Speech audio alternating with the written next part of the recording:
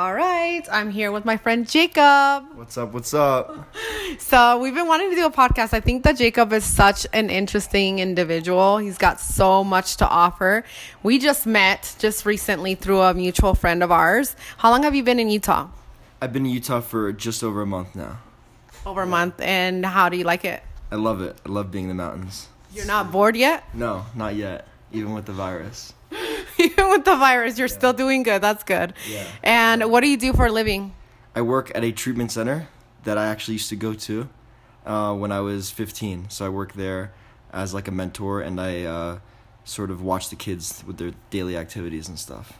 Which is why I wanted you to be on this so bad as soon as I heard that story, because it's like you are giving back to someone that was just like you when you were 15. Yeah. So what was your experience like in Utah the first time you came? The first time I came, well, I was actually in a wilderness program in Georgia for 4 months when I was 15, and then I moved out to Utah to go to the school the day I turned 16. And I was definitely not into the mountains or anything like that, so through being there for over a year, and then the school I went to after in Mount Pleasant, I definitely became a lover of the mountains. And then that's definitely a big part of the reason why I decided to move out 4 years later, or almost 5 years later. So. And where are you from? Like, where you're from, what is your lifestyle like? So I'm originally from South Florida, basically Miami. So the whole, I guess, culture where I'm from is a lot of materialism. Going out and drinking and partying is like pretty much all any of my friends and family do for fun. So coming out here is like a huge lifestyle change, because a lot of the times I would do that stuff just to sort of do stuff with other people. Socialize. Just to socialize. So it's cool to come out here and meet a lot of people that are like-minded, like-minded individuals that also like the outdoors and doing stuff. So it's definitely a big change. That's awesome. Yeah. So when you were 15 and you were thrown into this wilderness program, what kind of lifestyle were you? What got you to the point where you had to go to wilderness? So, I was originally sent away when I was 12 to a therapeutic 12? school. Yeah. That's a baby. Yeah, I was a baby. Yeah. To a therapeutic boarding school in Idaho. And then I was there for a little over 2 years. But what got you to the point where you had So most that? most of my issues that I was sent away for just had to do with general behavior. So, for example, going to school, I would do anything I could to avoid going to school. If I got to school, I would do anything I could to get picked up from school, or eventually kicked out of school, which happened to every school I was at prior to 12 years old. And so it was a lot of not going to school, a lot of temper tantrums whenever I didn't get my way. I was very entitled, felt like whatever I wanted I should have. So you came from a background, like describe your parents, like how were you brought up, and what got you to the point where it kind of got you into that downward spiral? I'm the youngest of three boys, so I think combination of that and then the drug and alcohol issues that my mom was having is probably what resulted in me not feeling like I had much attention. Yeah. So I pretty much would do anything I could to, act out in like kind of like they say in Hollywood, any publicity is good publicity. Yeah. It's kind of just like, even if I had, negative attention for misbehaving or acting up, it felt like anything I could do to get attention was beneficial to me. Did you know that that's what you were doing when you were doing it? Yeah, I think I was pretty aware of it, even at a really young age. And how long were your parents married for? They were married for, I believe, 16 years. Okay. So they were with each other while you were going through this? Well, I was 8 when they got divorced, so no. Okay. But I'd say my behavioral issues and just acting crazy and off the walls started when I was probably 5 or 6. Okay. So they always knew that I was kind of the problem child in some effect. So you're like the black sheep of the... Yeah, and I always felt that way. I am too, but I'm the oldest, so... Yeah, I definitely always felt that way, and especially with my love for the mountains, just because we'd always come out, to Colorado and stuff to ski when I was younger, really little, but I always felt like this is where I'm going to end up, somewhere in the mountains. And the rest of my family kind of just saw it as a vacation spot. So I think from a very young age, I felt like that. Like I was just a little different. Yeah. How old were you when you first tried drugs, and what was it? Drugs or alcohol? What did you do? What was your first time? How old and where? The first time I did anything was weed, and it was with my mom. and I was Wow. 9 years old. She gave it to you? Yeah, I had never seen weed before. I'd never smoked, obviously. I'd never been around anybody smoking it, so I was watching a music video in her house with a friend, and then there was like weed in the music video, I think, and she was like, "Oh, do you guys want to smoke? Like, have you smoked?" And I guess my friend had smoked before, who was also my housekeeper's son, so and he was a little older than me, so I think he had smoked. But my mom was like, "Yeah, I have some. You guys, whatever." So that was my first time smoking.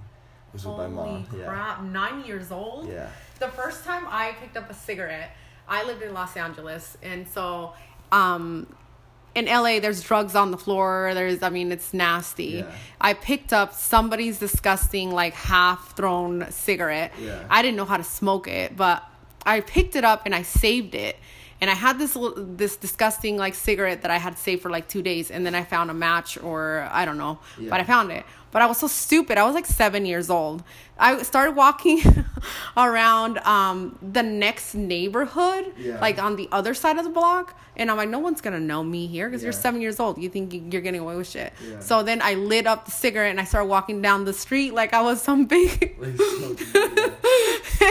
And some lady saw me, obviously called my mom and told her. So by the time I got home, my mom like literally choked me, grabbed me by my neck, choked me, and she's like, breathe on me. I'm like, what? And I'm all holding my breath, and she's like opening my mouth, and she's like, you fucking smoke, you fucking nasty. And I got my ass beat that day.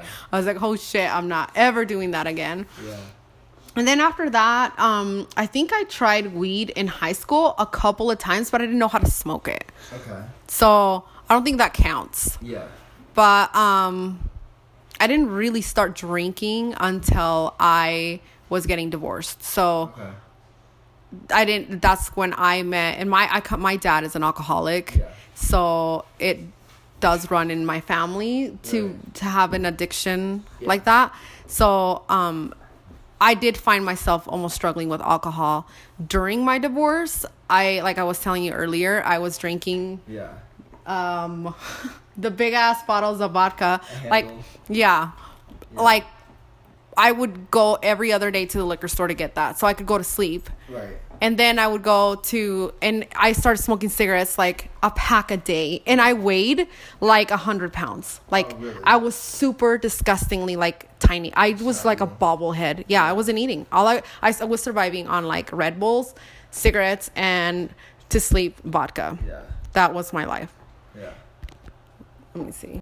Okay, so now I do want to ask you about what was your experience like when your parents, how did it happen, by the way? Okay. Did you get in trouble? Did they sit you down? What happened the first time that you were sent away? So it was sort of a long time coming, just because my behavior had only, progressively got worse. But I distinctly remember about a week before I got sent away, I was hanging out at the country club that I lived in. And me and a friend had found somebody's wallet in a chair. How old were you again? 12. And we took the wallet into the bathroom. There was like $1,200 in cash in the wallet. And I remember I took half of it, gave half to my friend, and then actually gave $100 to my brother to keep his mouth shut. And then who was 4 years older than both of us. And then I think about like maybe 2 days later, I walked into my dad was like, called me up to my own room, I guess. And he was just laying on my bed with like all the cash and like an iPod Touch that I bought from GameStop with the money.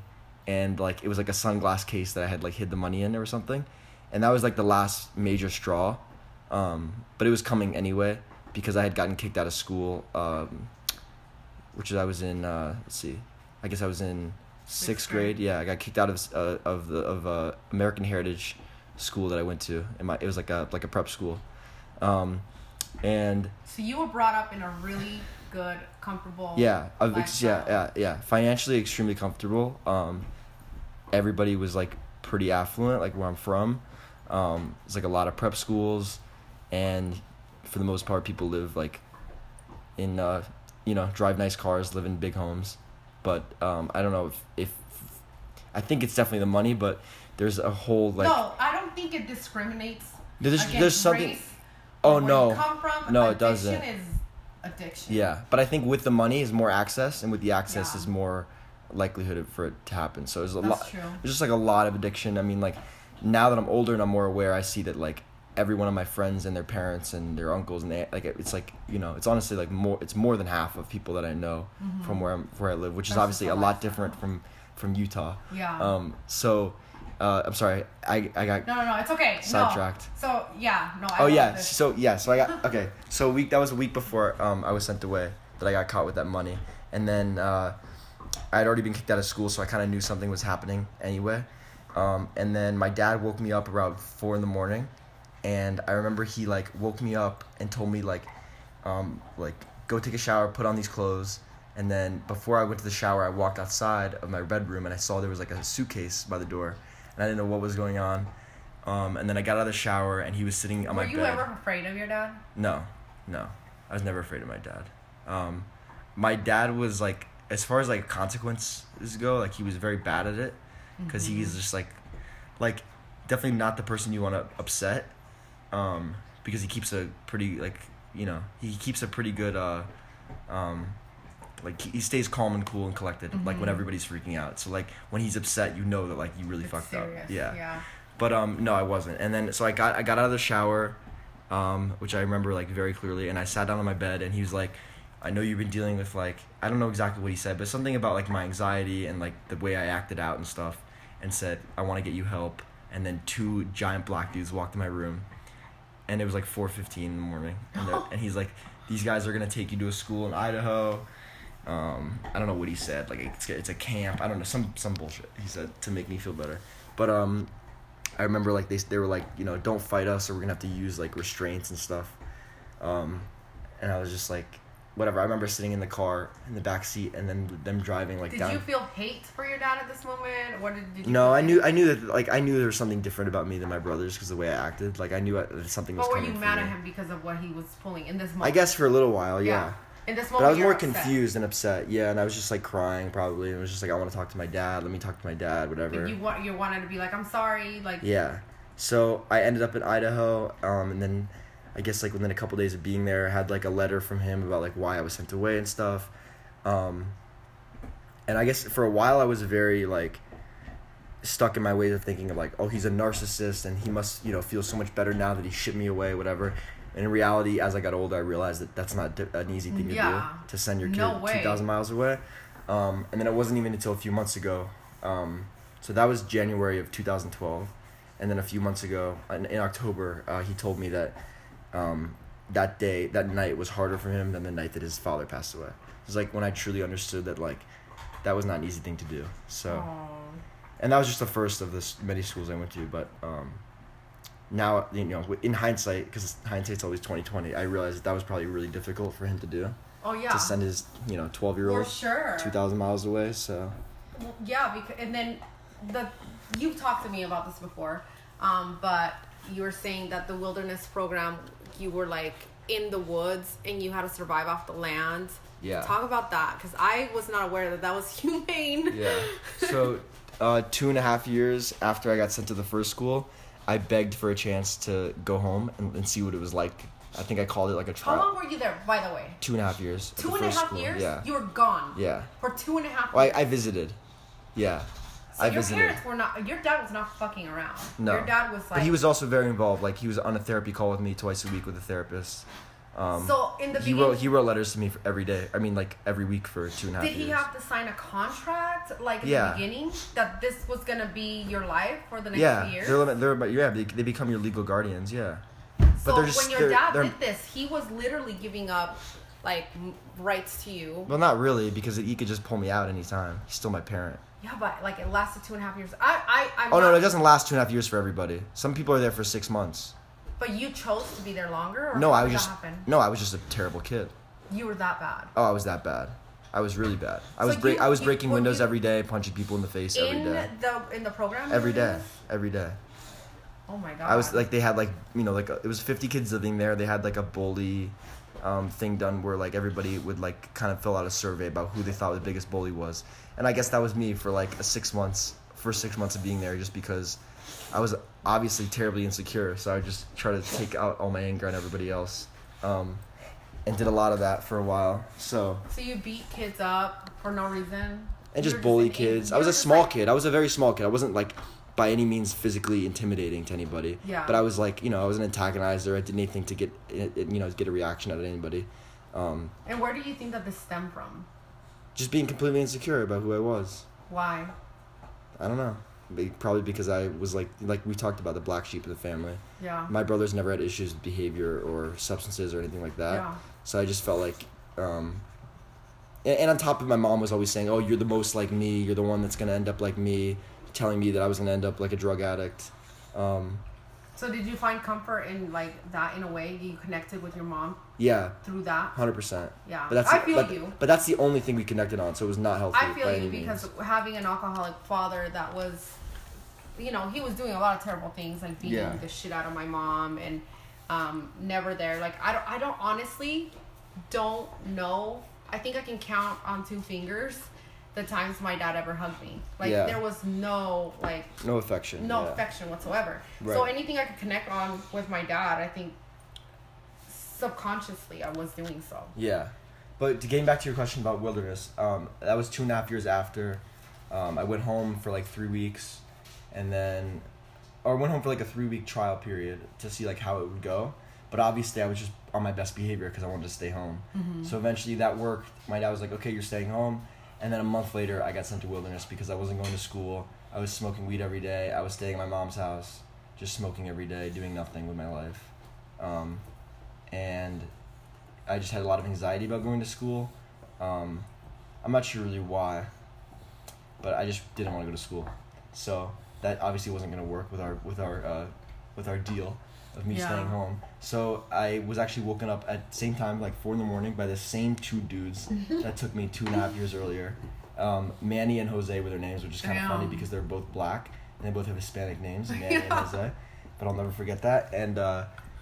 And yeah, they took me to the airport, flew to Atlanta. They're and like, you know the drill, man. Yep. And then the program picked me up at the Atlanta airport and then drove me like deep into the woods to meet up with my group, if you will. So for 4 months I just lived in the woods, hiked every day, lived under like a tarp. You make your own food, like you start your own fire. So you went from having this luxurious life, Like everything I want, yeah. everything you want. Yeah, You had pretty much. to Yeah. living in the woods. Did you find some kind of comfort in the woods? Yeah, I think so. Yeah. I don't know. That was probably the biggest turning point in my life, just because like there was a big theme going on at that point where I actually started to realize that everybody in my life was walking on eggshells around me because they were afraid of what answer to give me or what to do around me because like Everybody in your I was a home ticking life? time bomb. Yeah, everybody around me. Like I was always just a ticking time bomb. Like oh what is he gonna do if he doesn't get the answer he wants, or like I would just freak out You're if I didn't spoiled. get my way. Yeah, so that was like the big theme of wilderness, is just realizing that I don't want to be somebody that everybody walks on eggshells around, because I want. So in wilderness, you weren't something special. You weren't. Yeah, I was you just a were part of a normal. team. Yeah, I was a part of a group. So you found comfort in that. Yeah, for sure. That's awesome. Yeah, and then I was there for 4 months before I went to this school that we were talking about that now I'm working at. And I think that school is probably, where I did the most real work, because it was like, wilderness is kind of more to see like what I need and where I need to go from there. But Catalyst is really where like a lot of my actual like deep diving into like my own issues and inner work really happened. And the therapist there and everybody was like super good at what they do, which is part of the reason I went back. Even if I'd gone somewhere that was not like, even if I'd gone somewhere that helped me as much as Catalyst did, and I didn't feel like they were really on top of their shit in terms of how they provided therapy, I wouldn't be down to kind of sort of be a part of that, if that makes sense. Yeah. But I really like, it sounds cheesy being on the other side now, because I was always super against therapy and all that, and like any sort of authority.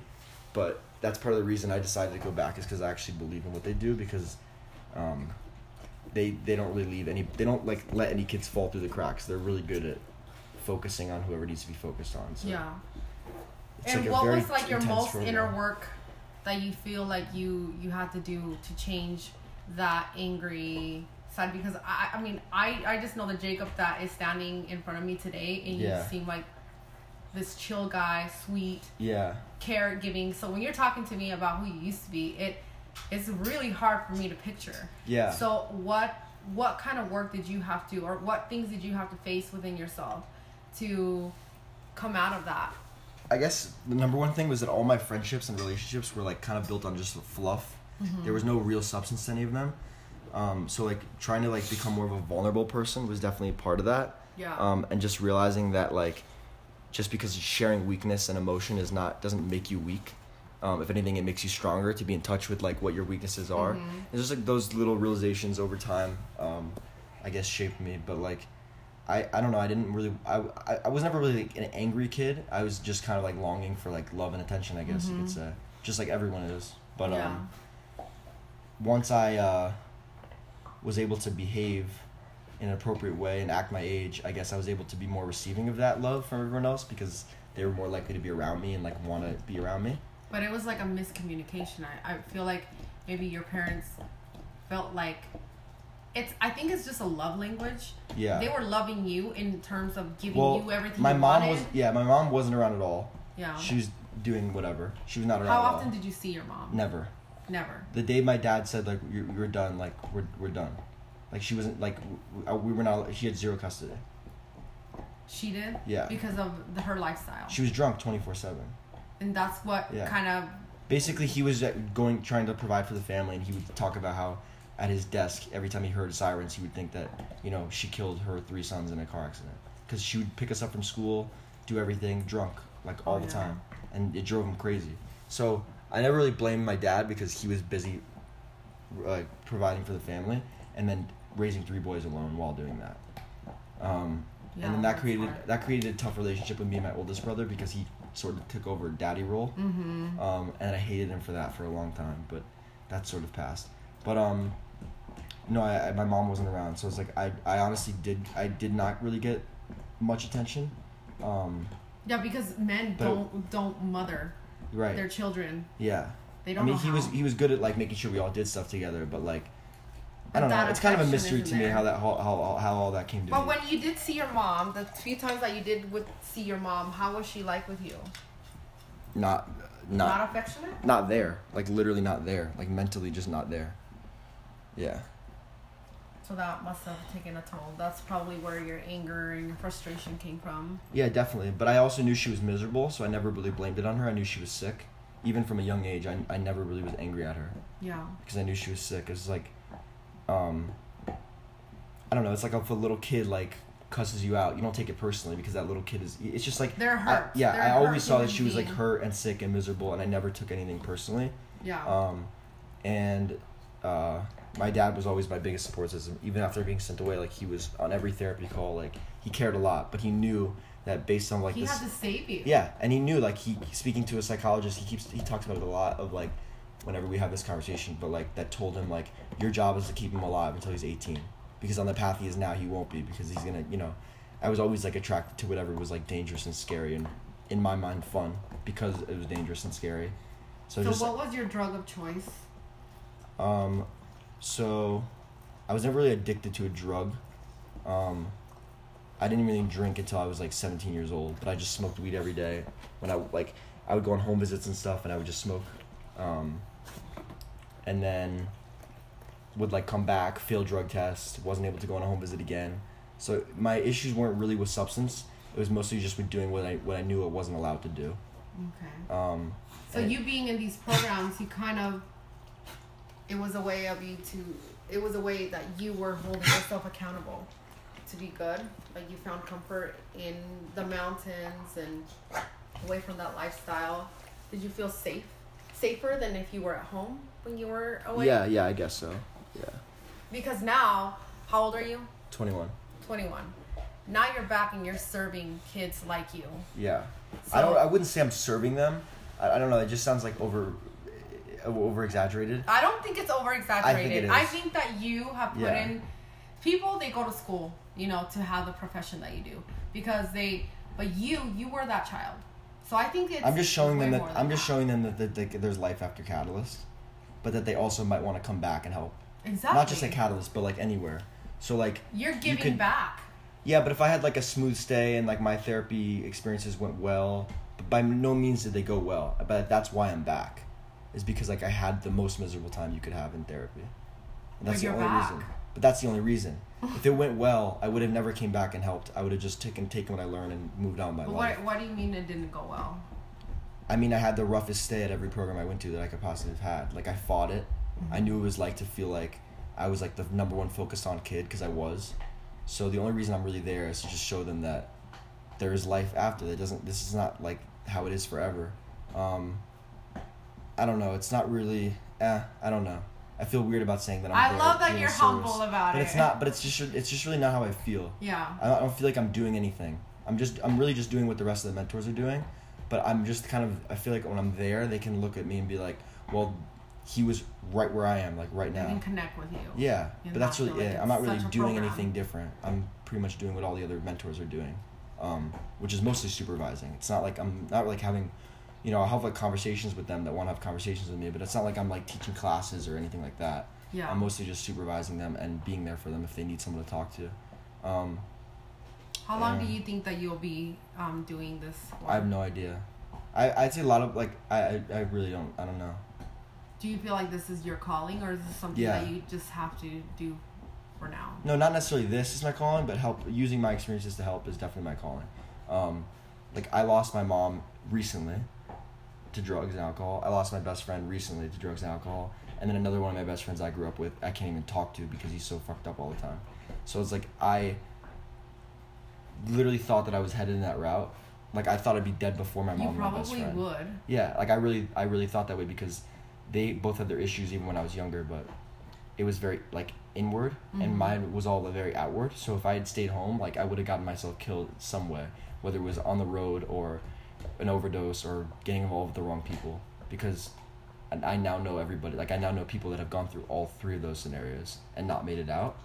So I'm like, it sounds weird to say, but I'm like still kind of shocked that like I am where I am and they are where they are, because I was always the one, like the problem kid, like the one that was like. But that's why your dad came so hard. Yeah. Because he knew. Right. That he made an ultimate sacrifice. Yeah.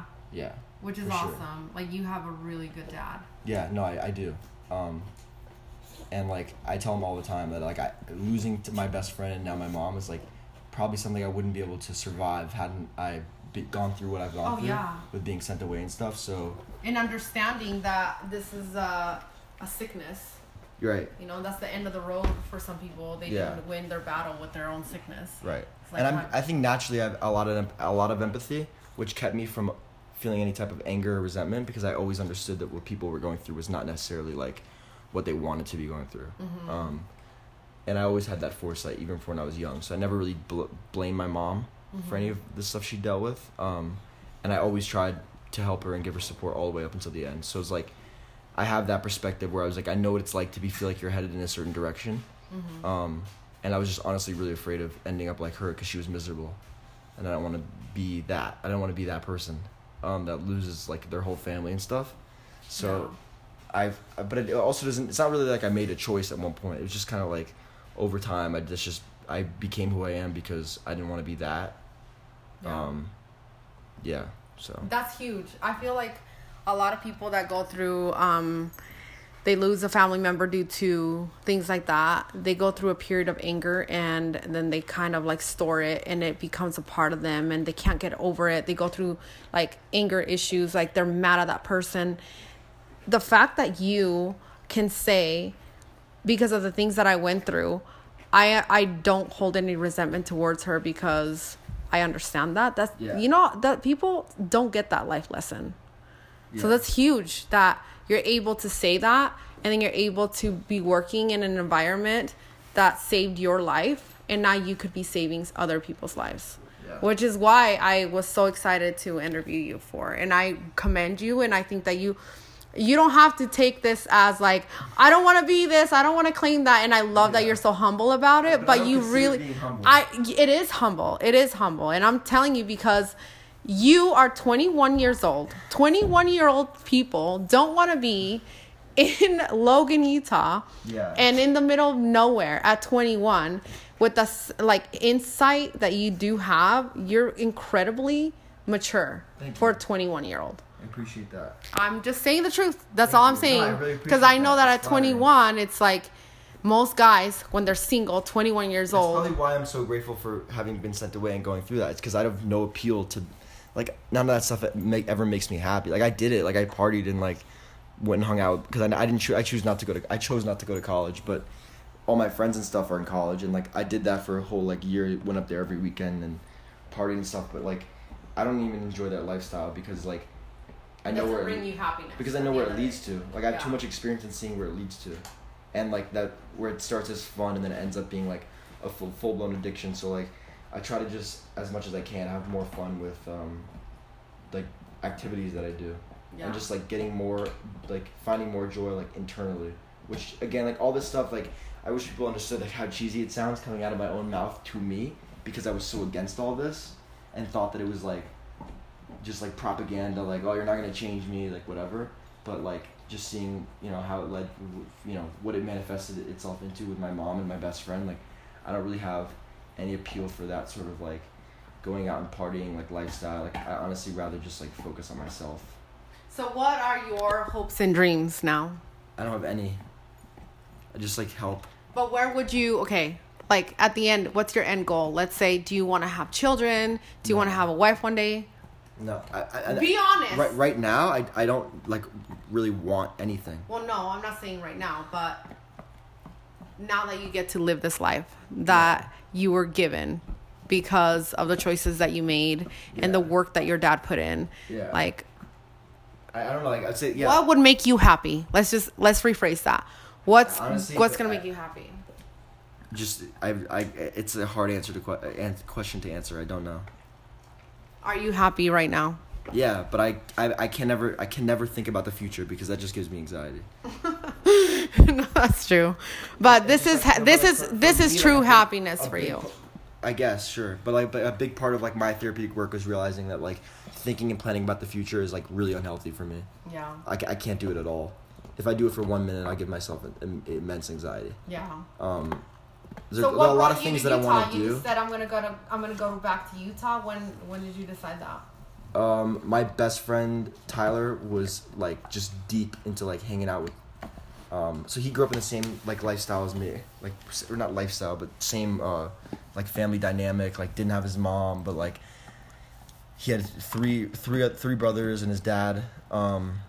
And I guess at one point, just, like, while I was, like, in boarding school and stuff, he got involved with some really bad people and was, you know, drug dealing and I guess robbing people. I don't know what exactly he was doing, but not good stuff. And then I decided I don't really want to be around this because I would be home and it's like he was the only person I really wanted to hang out with because he's my best friend. But I knew I couldn't be around it. And then at the same time, my mom had just gone to rehab. And it just felt like if there's anything that I could, like, offer to anybody, like, skill-wise, it's just, like, my experience of what I've been through.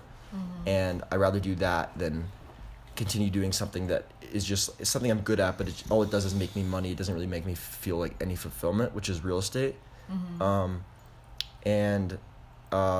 So I decided that around then. And then because you were in doing October, real estate at home. Yeah, for the last 2 years. Mm-hmm. Or 3 now. But no, so it was like I already decided that in October, and then my friend Tyler was killed in a drug deal on October 12th, and then my mom died on January 15th from an overdose, and I wanted to stay. Yeah, I wanted to stay in Florida just to be around my family, but I guess just had just a feeling of, like, now is the time. Yeah, and if they could both tell me anything, it'd be like, you know, don't wait, like, just go, because what's the point of just staying comfortable and staying here? So, I really wanted to stay home just because I was obviously, like, a very hard time, but I came out anyway. And I was talking to my brother about this today. I'm very happy that I did that because I feel like it would have just haunted me. I would have been like, I know what I need to be doing, but so I'm glad that I just decided to come out. I'm glad too. Yeah, but it's weird. No, none of it makes sense to me. Like my mom literally passed January 15th, so that's like 2 months and 10 days ago. Yeah. And then my friend was October, so what's it? Not even 6 months, 4 or 5 months ago. I don't even know. Were you expecting your mom to end up? No, she got out of rehab 2 days before she overdosed, and I was on the phone with her, and she's like, I'm committed to my recovery and all that.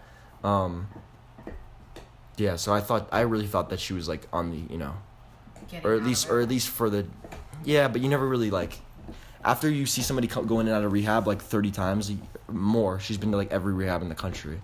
You don't really have hope. You just kind of like hope for the best, but like you don't really get your expectations up. It's like you don't want to like hurt your own feelings by like getting excited. It's just, so I guess I was like, yeah, good for you. Like you're going to your meetings and stuff, but I didn't really have any real expectations.